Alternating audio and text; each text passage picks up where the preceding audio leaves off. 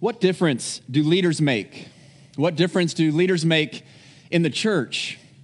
There's a story in church history that I think highlights the importance of faithful Christian leadership. During the 4th century, a battle raged within the church regarding the deity of Jesus Christ. The conflict was known as the Arian controversy. The controversy was named after Arius, who was a prominent teacher in the church at the time. Arius denied that Jesus was eternally divine. Rather, he said that Jesus was only a God-like creature. Arius believed that Jesus was worthy of honor since he was God's first creation and had been adopted by God as his son. Nevertheless, he claimed that Jesus only remained a creature and was not really God himself. So as this debate raged within the Roman Empire, Constantine called the Council of Nicaea in 325 to address the matter. Thankfully, by God's grace, the council affirmed the biblical teaching that Jesus is one substance with the Father. Jesus said, after all, I and the Father are one. The church held fast to sound doctrine, affirming that Jesus is light of light, very God of very God, begotten, not made. Unfortunately, the council's decision did not put an end to the false teaching. Arius continued to teach what he had taught previously, and other teachers also taught this false doctrine that Jesus is not eternally God. Athanasius was a church leader who served in a support role during the Council of Nicaea, and he became Bishop of Alexandria in 328, 3 years after the council. He had helped with the Nicene Creed, and as Bishop of Alexandria, he affirmed and defended the decision that was made. He affirmed and defended that Jesus is God, that you must believe that Jesus is God in order to believe the true gospel. He held fast to that. He was adamant about it. But his resolve to hold fast to the truth would prove costly for him. Constantine, who had more of an ecumenical mindset, if you will, told Athanasius to let Arius back in the church. He wrote to him and said, since you know my will, grant free admission to all those who wish to enter the church. For if I hear that you have hindered anyone from becoming a member or have debarred anyone from entrance, I shall immediately send someone to have you deposed at my behest and have you sent into exile. Constantine, caring more about the unity of the empire than the faithfulness of the church, told Athanasius, let anybody in. Let anybody who wants to become a member, become a member. It doesn't matter what they believe, what they affirm to be the true gospel. Athanasius was in a predicament. He believed the true gospel. He believed that if someone was going to be a member of the church, they needed to affirm and profess the true gospel. But he was facing pressure from the great Roman emperor to let anybody in. By God's grace, he held fast to his convictions and he refused.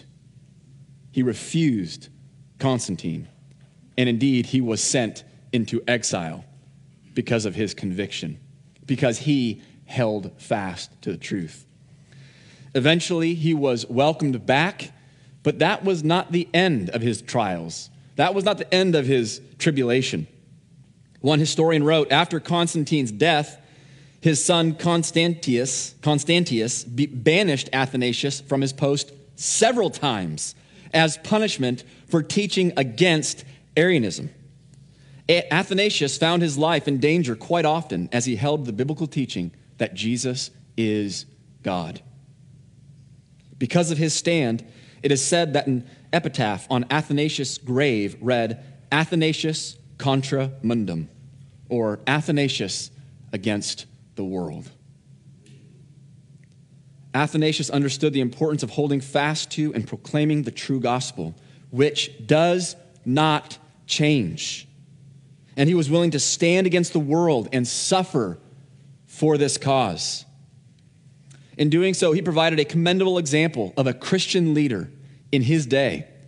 And the Christians who listened to him, followed him, and obeyed him honored Jesus along with Athanasius.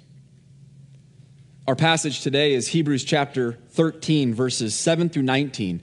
If you have your Bible, I'd encourage you to open up to Hebrews chapter 13. In the book of Hebrews, we have seen how the author of Hebrews urged and exhorted these Christians to hold fast to the truth of the gospel, to hold fast to Christ. He exhorted them to endure trials and suffering, holding on to Jesus, whatever the cost. And in chapter 13, the focus becomes the life together, their life together as a Christian community. What was their life together as a Christian community to look like? And we saw last week that their life together as a Christian community, as a church, was to be marked by love and service and hospitality, purity, godliness, contentment. In our passage today, we see how we glorify Christ through the relationships of Christians and their leaders.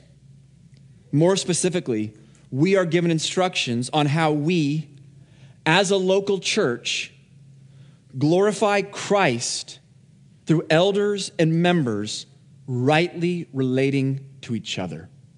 I'm going to read Hebrews chapter 13, verses 7 through 19. I encourage you to follow along. Remember your leaders, those who spoke to you the word of God. Consider the outcome of their way of life and imitate their faith. Jesus Christ is the same yesterday and today and forever. Do not be led away by diverse and strange teachings, for it is good for the heart to be strengthened by grace, not by foods which have not benefited those devoted to them. We have an altar from which those who serve the tent have no right to eat. For the bodies of those animals whose blood is brought into the holy places by the high priest as a sacrifice for sin are burned outside the camp. So Jesus also suffered outside the gate in order to sanctify the people through his own blood. Therefore, let us go to him outside the camp and bear the reproach he endured. For here we have no lasting city, but we seek the city that is to come. Through him, then let us continually offer up a sacrifice of praise to God, that is the fruit of lips that acknowledge his name. Do not neglect to do good and to share what you have, for such sacrifices are pleasing to God. Obey your leaders and submit to them, for they are keeping watch over your souls, as those who will have to give an account. Let them do this with joy and not with groaning, for that would be of no advantage to you. Pray for us, for we are sure that we have a clear conscience, desiring to act honorably in all things. I urge you the more earnestly to do this in order that I may be restored to you the sooner. So I want us to consider 4 questions that will help us understand and apply this passage. The 4 questions are: who are the leaders to whom he referred? What is the responsibility of the leaders? What is the responsibility of the members? And how is Christ at the center? So first, who are the leaders to whom he referred? Of course, we don't know the specific people that the author might have had in mind when he said, remember your leaders. There may have been specific people that he and the Christians whom received the letter had in mind. Leaders who had faithfully proclaimed the word, who had endured in the faith, who had finished the race. And while we don't know the specific leaders he referred to, we can get an idea of the type of leaders he was referring to. He said, remember your leaders, those who spoke to you the word of God. In the New Testament, we see many different types of leaders fulfilling all kinds of ministry, serving and building up the body of Christ. But in the New Testament, the leaders who were particularly tasked with speaking the word of God were elders. We also see that the terms elder, overseer, and pastor shepherd are used synonymously or interchangeably in the New Testament. For example, in 1 Peter chapter 5, verses 1 to 4, we read, "So I exhort the elders among you, as a fellow elder and a witness of the sufferings of Christ, as well as a partaker in the glory that is going to be revealed. Shepherd the flock of God that is among you, exercising oversight, not under compulsion, but willingly, as God would have you, not for shameful gain, but eagerly, not domineering over those in your charge, but being examples to the flock." So we see here that elders do the work of shepherding, which is another way of saying pastoring. Elders do the work of shepherding, pastoring, and providing oversight, serving as overseers. We see these are one and the same. And when you read the qualifications for a man to serve as an elder in 1 Timothy chapter 3 and Titus chapter 1, you'll find that most of the qualifications were character qualifications, except for one. Character qualifications refer to things such as he must be a man who's above reproach, the husband of one wife, not given into drunkenness, not violent but gentle, hospitable, and so forth. But there's one qualification that we might refer to as a competency qualification. The competency an elder must possess is that he must be able to teach. Or as it is stated in Titus chapter 1, verse 9, he must hold firm to the trustworthy word as taught, so that he may be able to give instruction in sound doctrine, and also to rebuke those who contradict it.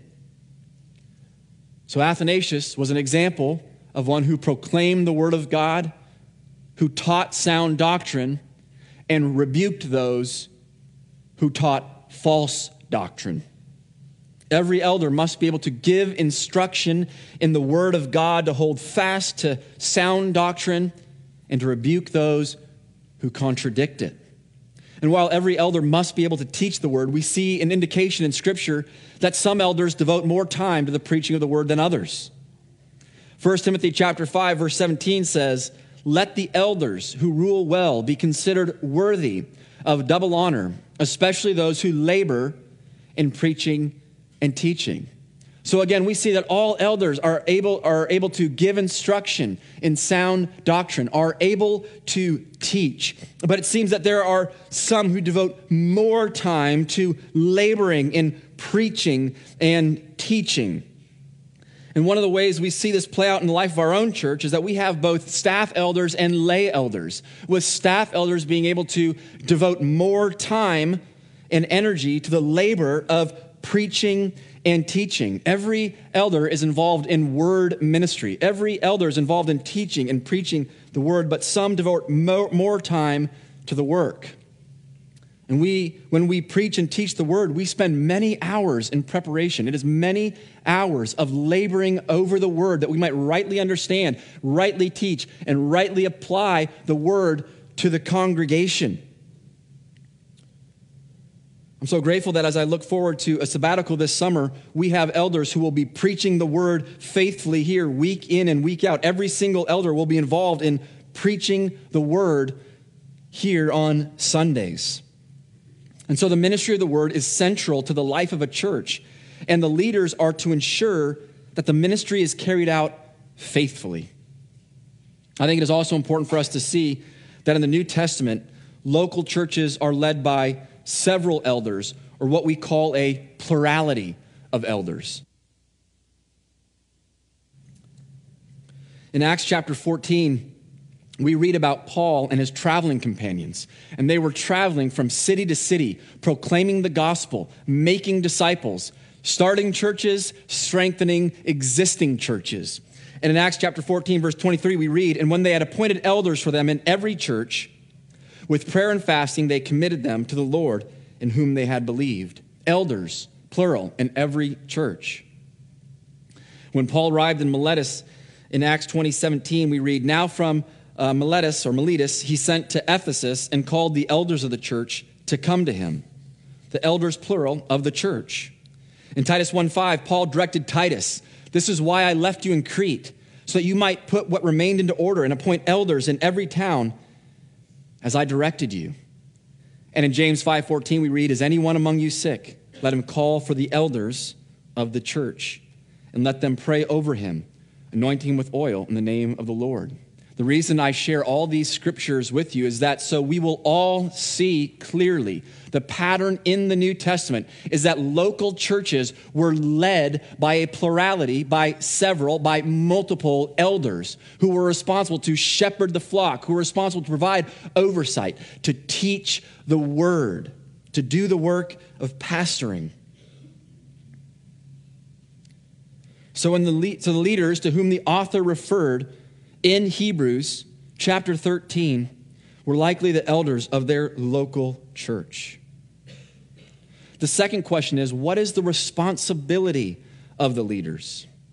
The imperatives or commands in this passage are primarily directed to the members of local churches and how they are to respond to leaders. But in those commands, the responsibilities of the leaders become clear as well. From these verses, we see that the responsibility of the leaders are to live a life of faith, to teach, and to oversee. The author of Hebrews told the Christians to imitate the faith of their leaders, which means their leaders provided commendable examples for them to follow. Living a life of faith means trusting wholeheartedly in the Lord. It means seeking first Christ and his kingdom. It means being diligent to study his word, to apply the word to your heart and life, to seek the Lord in prayer, to depend upon him for all things, to seek to walk in righteousness and joyful obedience to him. At the end of our passage, the author said, "Pray for us, for we are sure that we have a clear conscience, desiring to act honorably in all things." He said, pray for us. I would say the same thing to the congregation. Pray for the elders. Pray for them. Pray for us so that we might faithfully follow Christ and provide the commendable example that we are called upon to provide. Some of the things I pray regularly for the elders, and I would encourage you to pray as well, are these things. Pray that we will daily walk in repentance for our own sins. We too are sinners in need of God's grace each and every day. And we need to provide a commendable example by walking in repentance for our own sins. Pray for our humility. Pray for us to walk faithfully in repentance. Pray for us to grow in godliness. Pray that, according to 1 Timothy 4:7, we will train ourselves for godliness. Pray that we will walk in righteousness. Pray that we will be devoted to the word, devoted to applying the word to our own hearts and lives. Pray that we will grow in our knowledge and understanding of the word.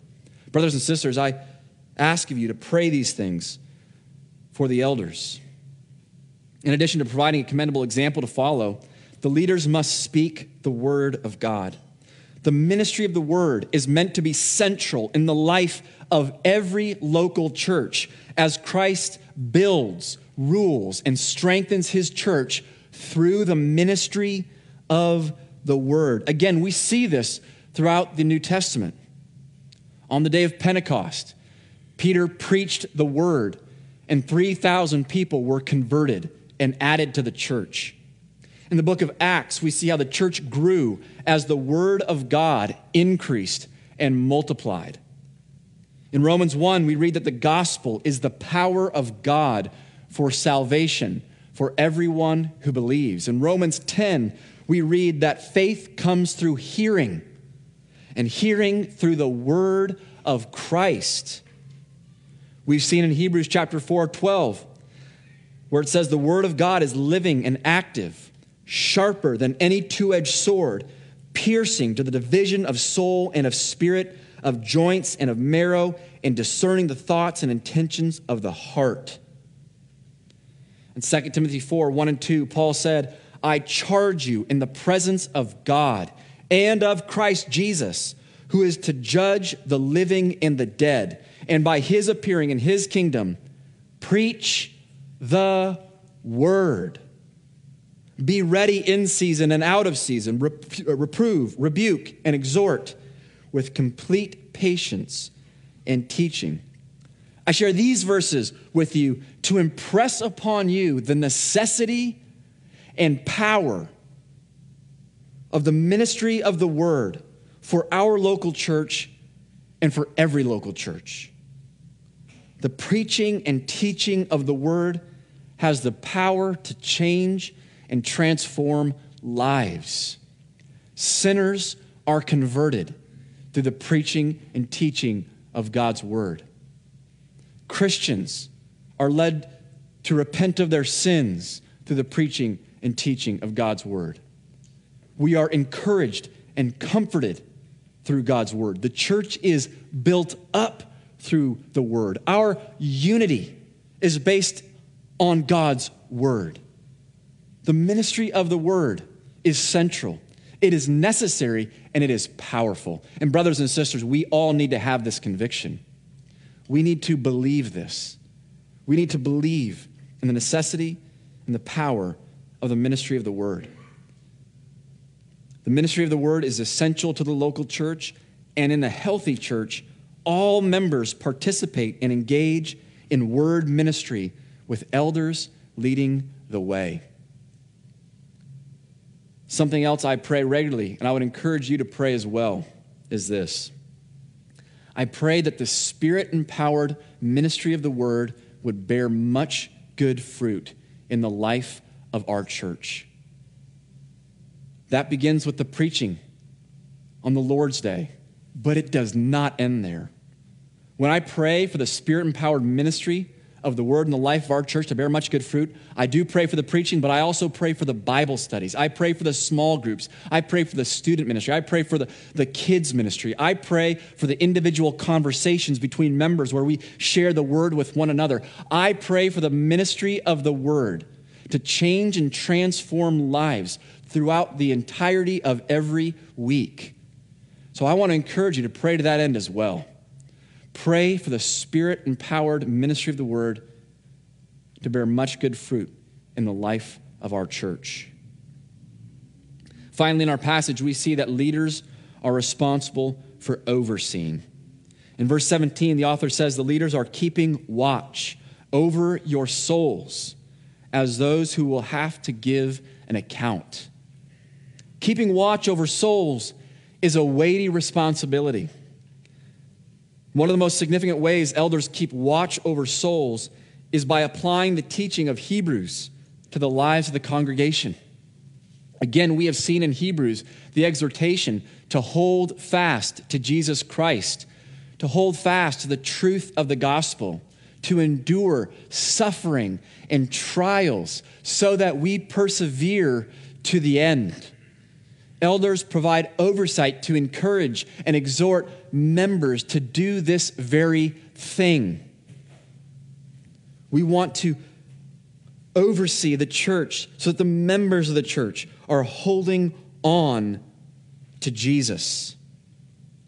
John Piper writes, so the aim of spiritual leadership in the church is mainly the salvation of the soul. And that salvation is not seen in the book of Hebrews as a one-time event of decision, but a lifelong battle against temptation and unbelief. The job of the elders of this church primarily is to help you persevere in faith and be saved.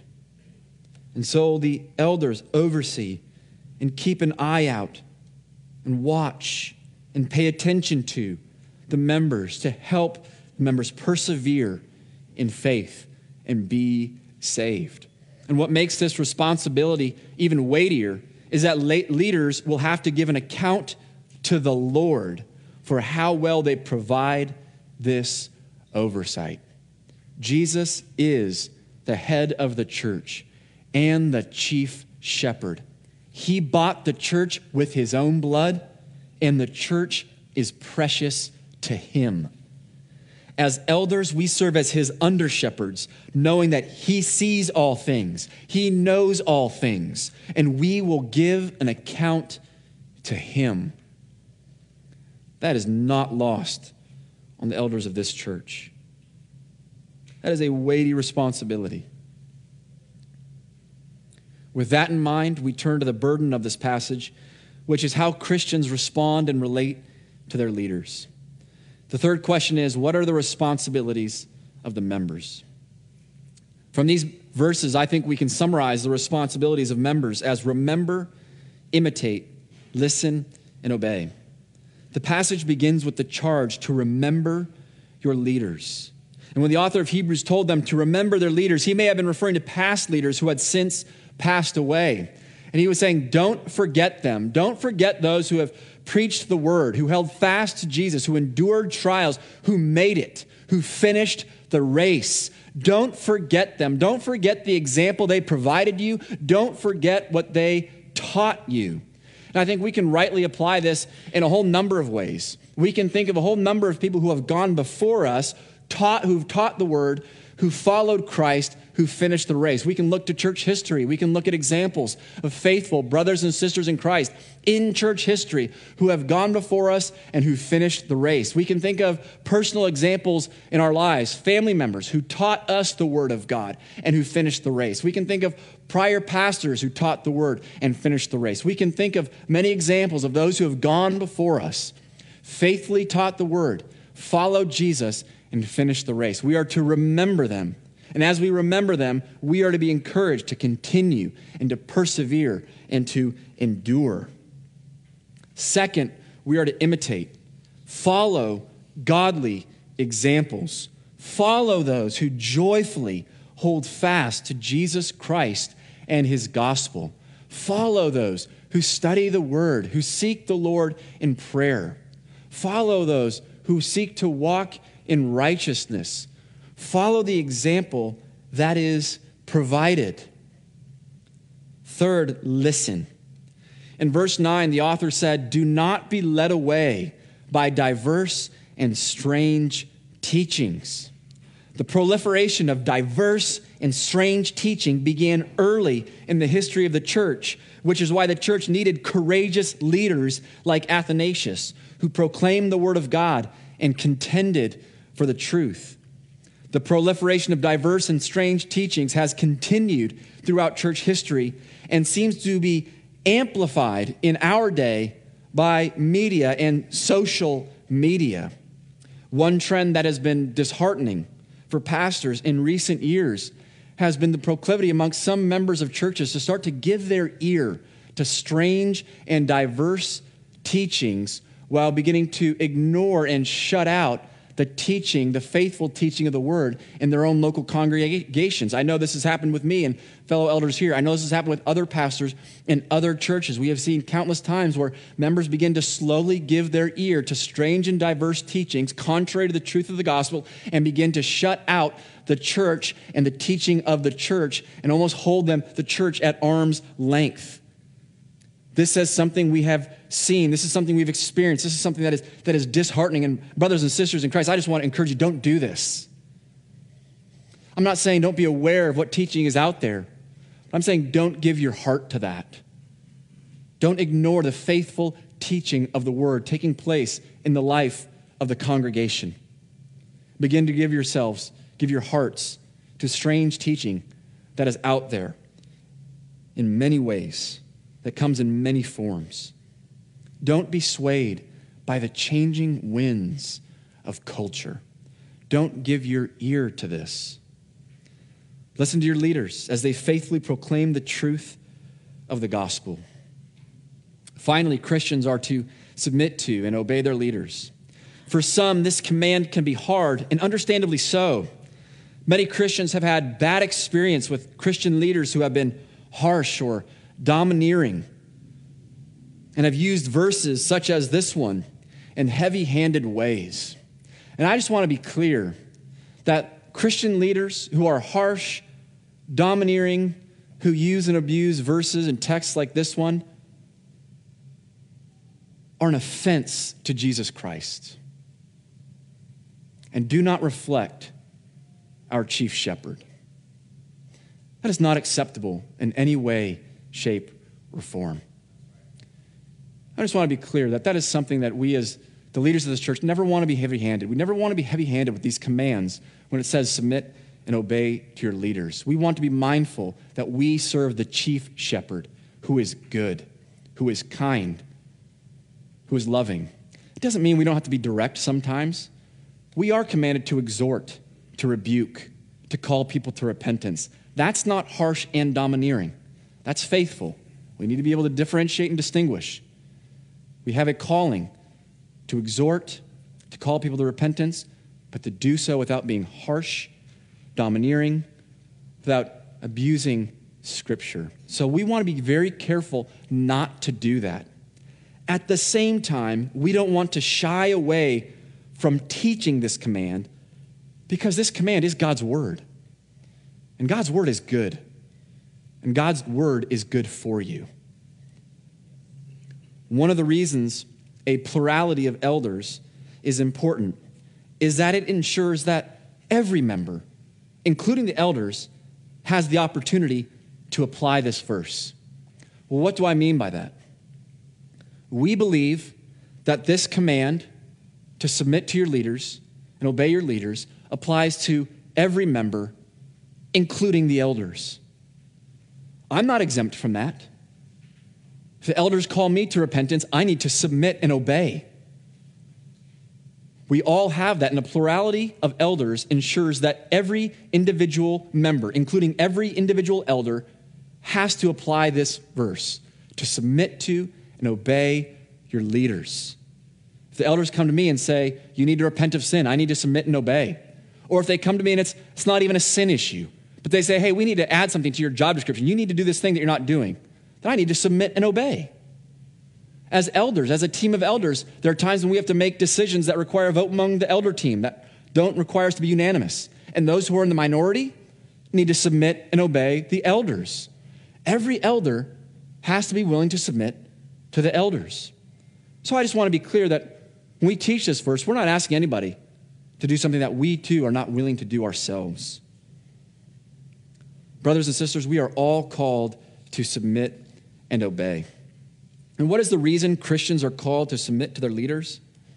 Their leaders keep watch over their souls and must give an account for their work. You need someone to keep watch over your soul. I need someone to keep watch over my soul. This is God's design for the church. God's design for Christians is that they will join themselves to a local congregation where they are accountable to their fellow members and whereby they have elders who keep watch over their souls. Why? Because we all need this. This is one of the many reasons why it is necessary for Christians to pledge themselves to a local church, or what we call membership.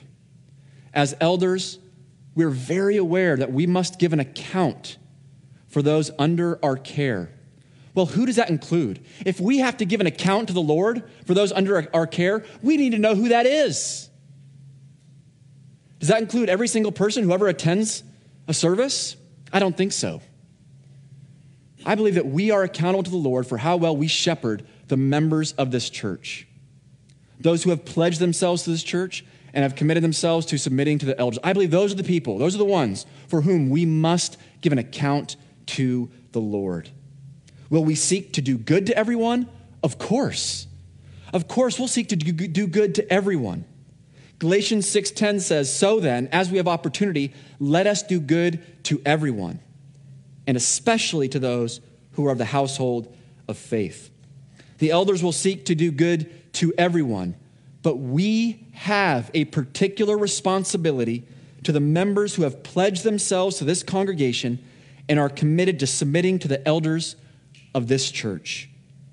Our members are the ones whom we are praying for regularly.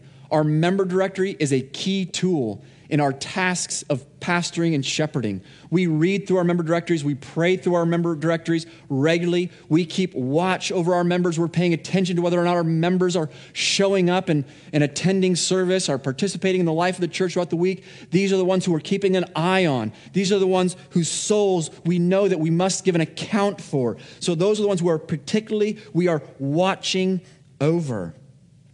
Now, is our membership process prescribed in Scripture? No. Is what we are seeking to accomplish through our membership practices biblical? Absolutely. If you are a Christian and you are not willing to commit yourself to a particular group of Christians, and you are not willing to submit yourself to a particular group of elders, then you are missing a critical component of your discipleship as a follower of Jesus. Jesus is the one who instituted the church. Jesus is the one who has given local churches the authority to hold one another accountable. Jesus is the one who calls elders to shepherd the congregation and to give an account for watching their souls. So, brothers and sisters, this is Christ's design for every follower of Jesus. For those of you who are members, you are tasked with obeying your leaders so that your leaders may do their work with joy and not groaning. Well, what does that look like? Members bring their leaders joy when they show up for one another, when they pay attention to God's word, when they read and study God's word, when they pray, when they care well for one another, when they love one another, when they pursue unity, when they serve one another, when the members are faithfully carrying out the pledges that we make in the covenant. It brings great joy to the leaders of the church. We are delighted when we see examples of Christians growing and maturing in their faith, serving and loving one another, seeking to share the gospel with non-Christians. This brings joy.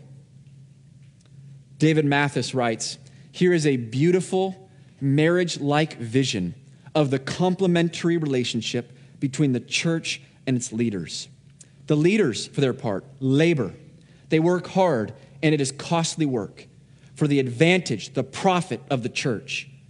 And the church, for its part, wants its leaders to work not only hard, but happily, without groaning, because the pastor's joy in leading will lead to the church's own benefit. The people want their leaders to labor with joy because they know their leaders are working for theirs." Amen. Finally, how is Christ at the center? The responsibility of the leaders and the responsibility of the members and the relationships within the local church community are all centered on Jesus. Jesus Christ is the same yesterday, today, and forever. Jesus is the head of the church. The church belongs to him. The elders can faithfully lead, teach, and provide oversight inasmuch as we joyfully submit to him. Jesus does not change. His teaching does not change.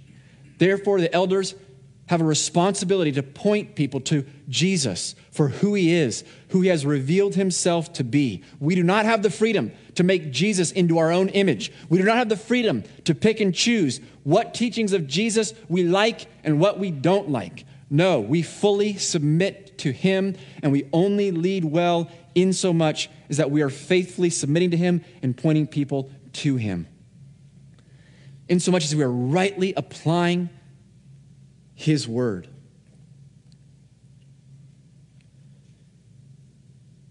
Why are members to obey their Christian leaders who proclaim the word? To follow Jesus, hold fast to Jesus, and to glorify Jesus. Leaders lead, members follow, so that together we glorify Jesus. And together we follow Jesus, knowing that what we have in Jesus is far superior to anything else. In verse 10, the author said, "We have an altar from which those who serve the tent have no right to eat."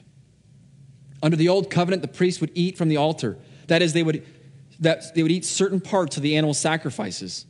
But those who belong to the new covenant have something immeasurably better, because Our sacrifice is the true one. Our sacrifice is not an animal, but Christ himself. And we are united to Jesus Christ. We are partakers of Christ. What we have is immeasurably better.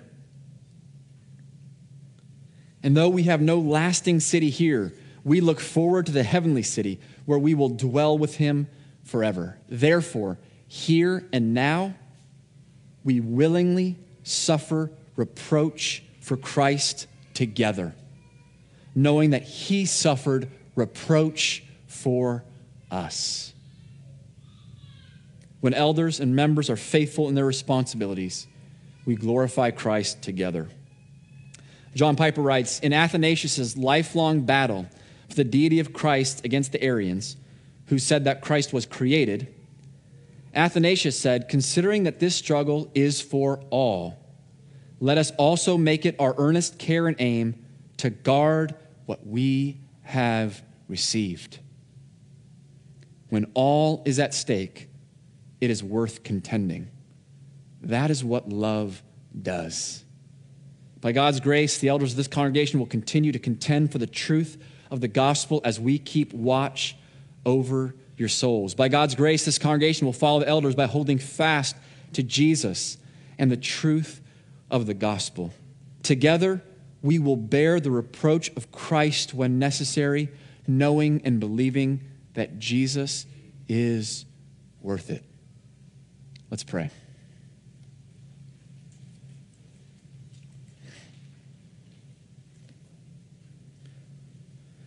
Heavenly Father, we thank you for your word. Your word is good. We pray, Lord, that you'd help us to rightly understand your word and rightly apply your word to our own hearts and lives, to our own church family. We pray that our lives together would reflect the truth, the beauty, the glory of your word. We pray that you give us confidence that your word is good. Your word is good for us. Lord, we pray that we together as a church family will glorify Christ. We pray that we would be willing to suffer, to bear reproach for Christ, as Christ bore our reproach outside the city on the cross. We thank you and we praise you for this. We pray this all in Jesus' name. Amen.